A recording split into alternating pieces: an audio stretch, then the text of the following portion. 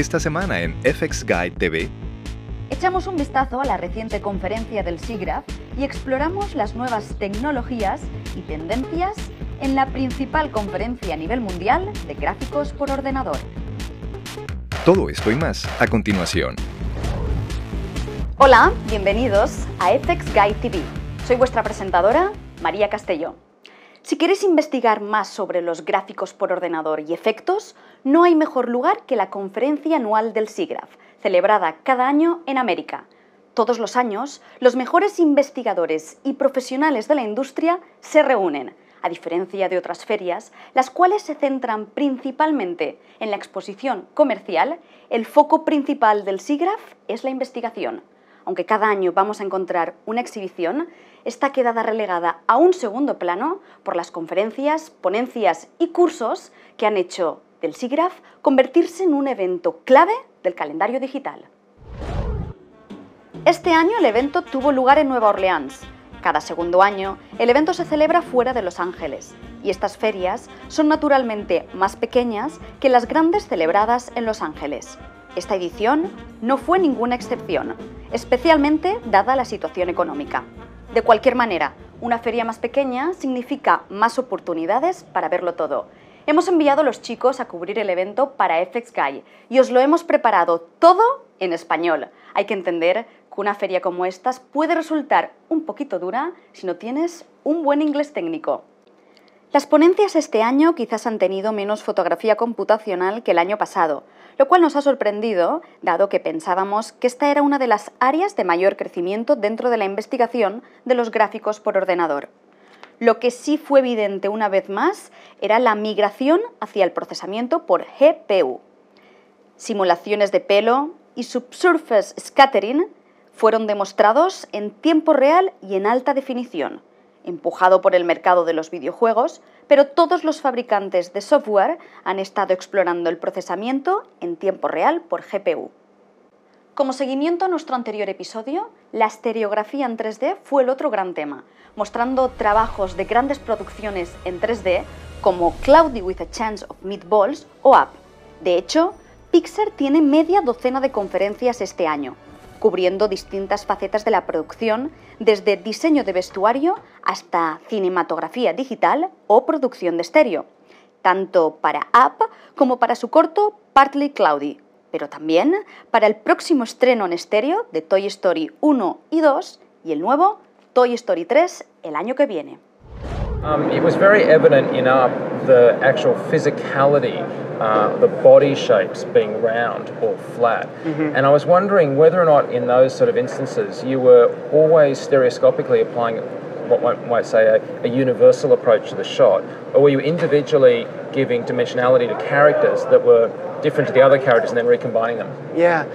No, it was definitely on a shot-by-shot, story-point-by-story-point basis. I think visually we're so used to seeing flat imagery, characters that are flat as a pancake, that it wasn't a stretch for us to see characters that were not completely round, that it would not harm your experience or pop you out of the movie if the characters weren't perfectly round and dimensional.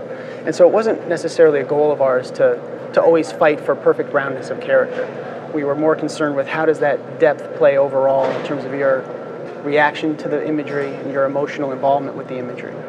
But what's the stereoscopic maths, if you like, that gave us the difference between the convergence and obviously the disparity between the lenses? Was it always the same across the whole shot, or inside the shot did different characters have different amounts treated on them, if that makes sense? We largely did not animate cameras within shots. Okay. You're able to do that in moving cameras, and they hide themselves rather well. But to my taste, you can discern a little change in interocular distance over the course of a shot, and it can be distracting or just feel slightly odd to your eye. And so we largely tried to set one setting and leave it at that and trust that the story is more important, the animation is more important, the dialogue is more important than trying to absolutely fine-tune that 3D throughout a single shot. And so we shift gears a second and talk about Toy Story 1 and 2.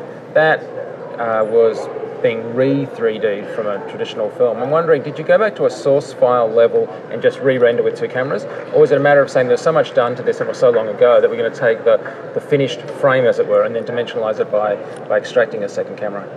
We went back and resurrected the whole show.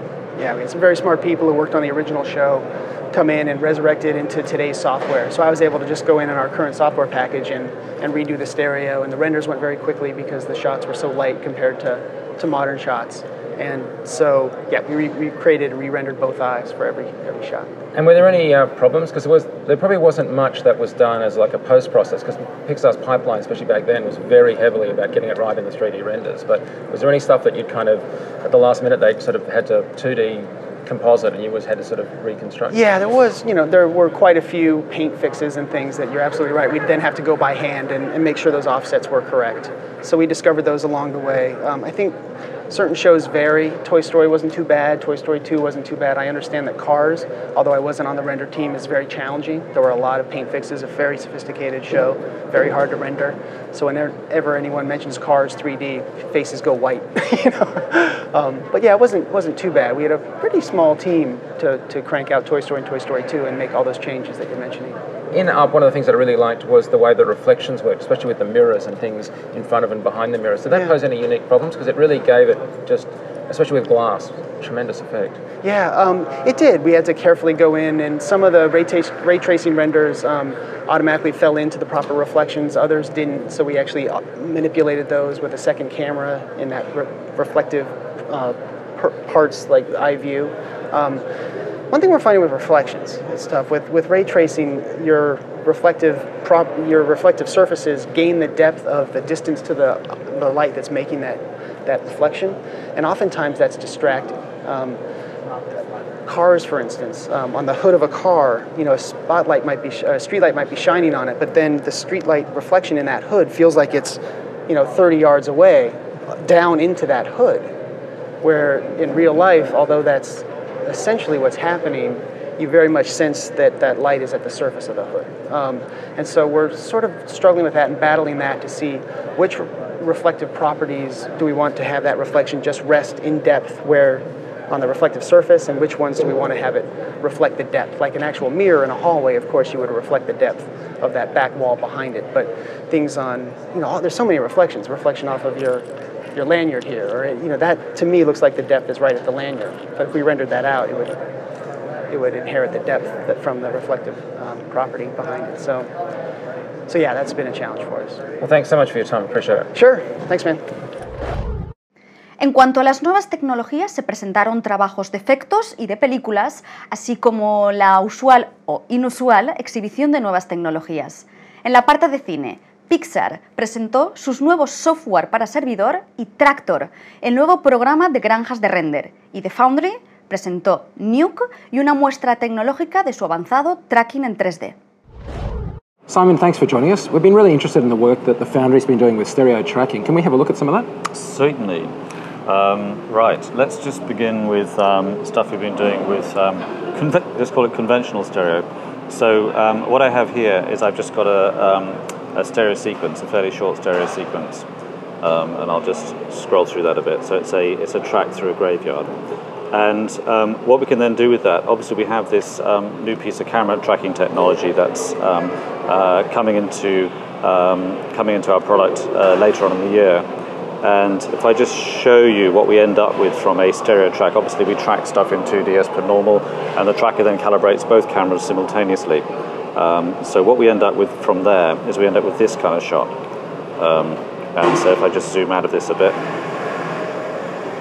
and show you what we end up with inside Nuke, we end up with the point cloud, which is kind of what you would expect from this, and we end up with the camera.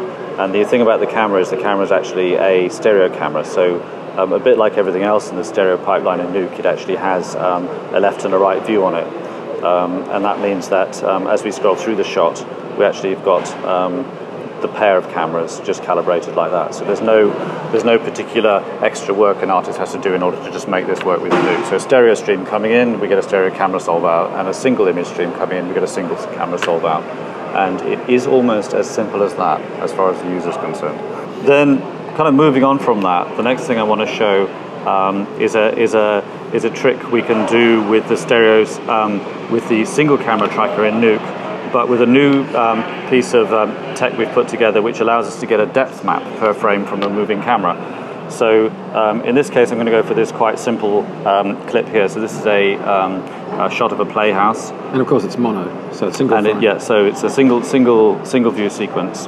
And we run the camera tracker on that in a fairly standard way. And if I just look at the result we get out of the camera tracker, we end up with one of these. And so this is a fairly conventional looking track where you can see the sparse point cloud of the Wendy house, and I can play the camera through and see where it goes.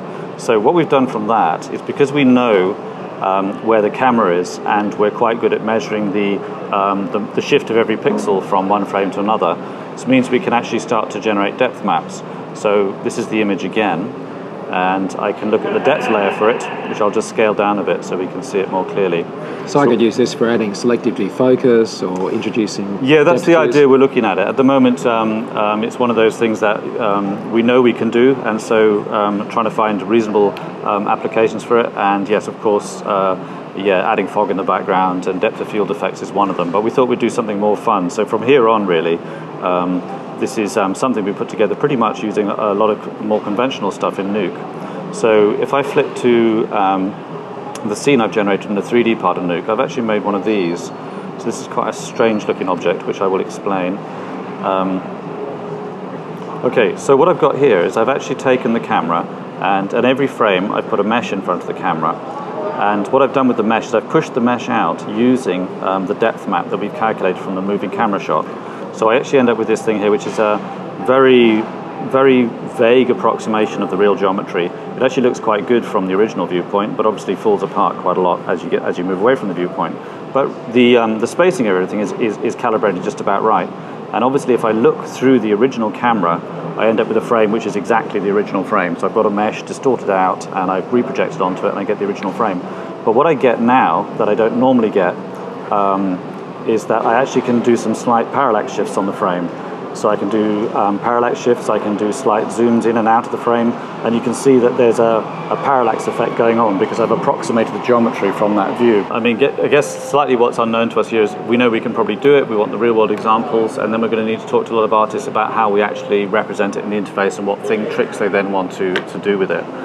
It seems to me that your work in stereoscopic is, in many respects, similar, to use an analogy, to what happened with the Foundry's furnace product when you had a optical flow engine, and then you built out from the optical flow engine as you found more and more applications. Yeah, it's exactly that. The whole of the research team's work at the moment is kind of loosely based around the idea that the world is actually 3D. Filming flattens it to 2D, and we spend a huge amount of time in post re-inflating it back to 3D again in order to get our work done.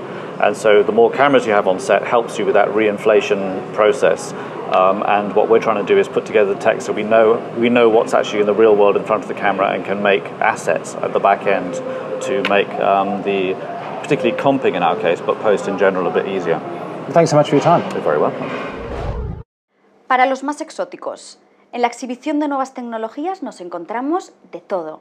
Desde un control remoto para humanos, el cual controla digitalmente a un humano tirándole de las orejas, y estoy hablando completamente en serio, hasta un sistema de conferencias holográfico que permite el contacto directo entre personas en localizaciones lejanas, así como avanzados sensores de profundidad que pueden medir la variación en altura de la tinta de un billete de $100. Y esto es solo un ejemplo de la gran cantidad de innovadores artilugios que encontramos. Con muchos de ellos nos tuvimos que esforzar primero para entenderlos y luego para buscarle una utilidad práctica.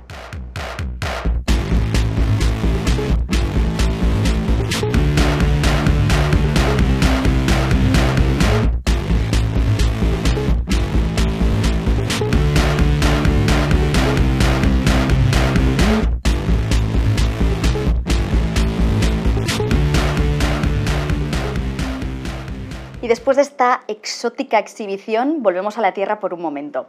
Uno de los productos de los cuales estamos especialmente orgullosos de mostraros por primera vez es el simulador de fluidos de Exotic Matter. No está ni siquiera en alfa, aunque se usa en secreto en megaproducciones de Hollywood. Exotic Matter está haciendo dos cosas muy diferentes a lo que otros simuladores de fluido han hecho hasta ahora. Primero, ha diseñado su producto muy parecido a Renderman, haciendo de su simulador un lenguaje o una serie de especificaciones definidas, al igual que Renderman es un lenguaje. Y Pixar entonces hace su propio producto, PRman, que renderiza utilizando el lenguaje de RenderMan. Exotic Matter tiene un interface de usuario que es más parecido a Nuke que a un simulador de fluidos, permitiendo una jerarquía gráfica de nodos para simulaciones de fluidos muy complejas.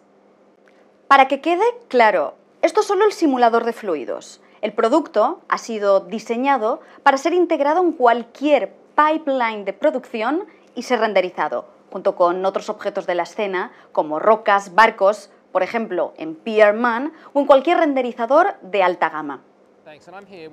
Si quieres saber más sobre Exotic Matter, puedes echar un vistazo a nuestra entrevista al completo en la versión en inglés de fxguidetv con Angie, episodio 62. Y esto ha sido todo para esta semana. Por favor, enviadnos vuestros mails comentándonos qué es lo que os gustaría ver en la versión española de fxguidetv. En el próximo episodio esperamos estar con vosotros desde Miami. Hasta entonces, ¡chao! Para más noticias de la industria, reportajes, podcasts e historias de interés, visita fxguide.com. Y para entrenamiento en el campo de efectos visuales, visita fxphd.com.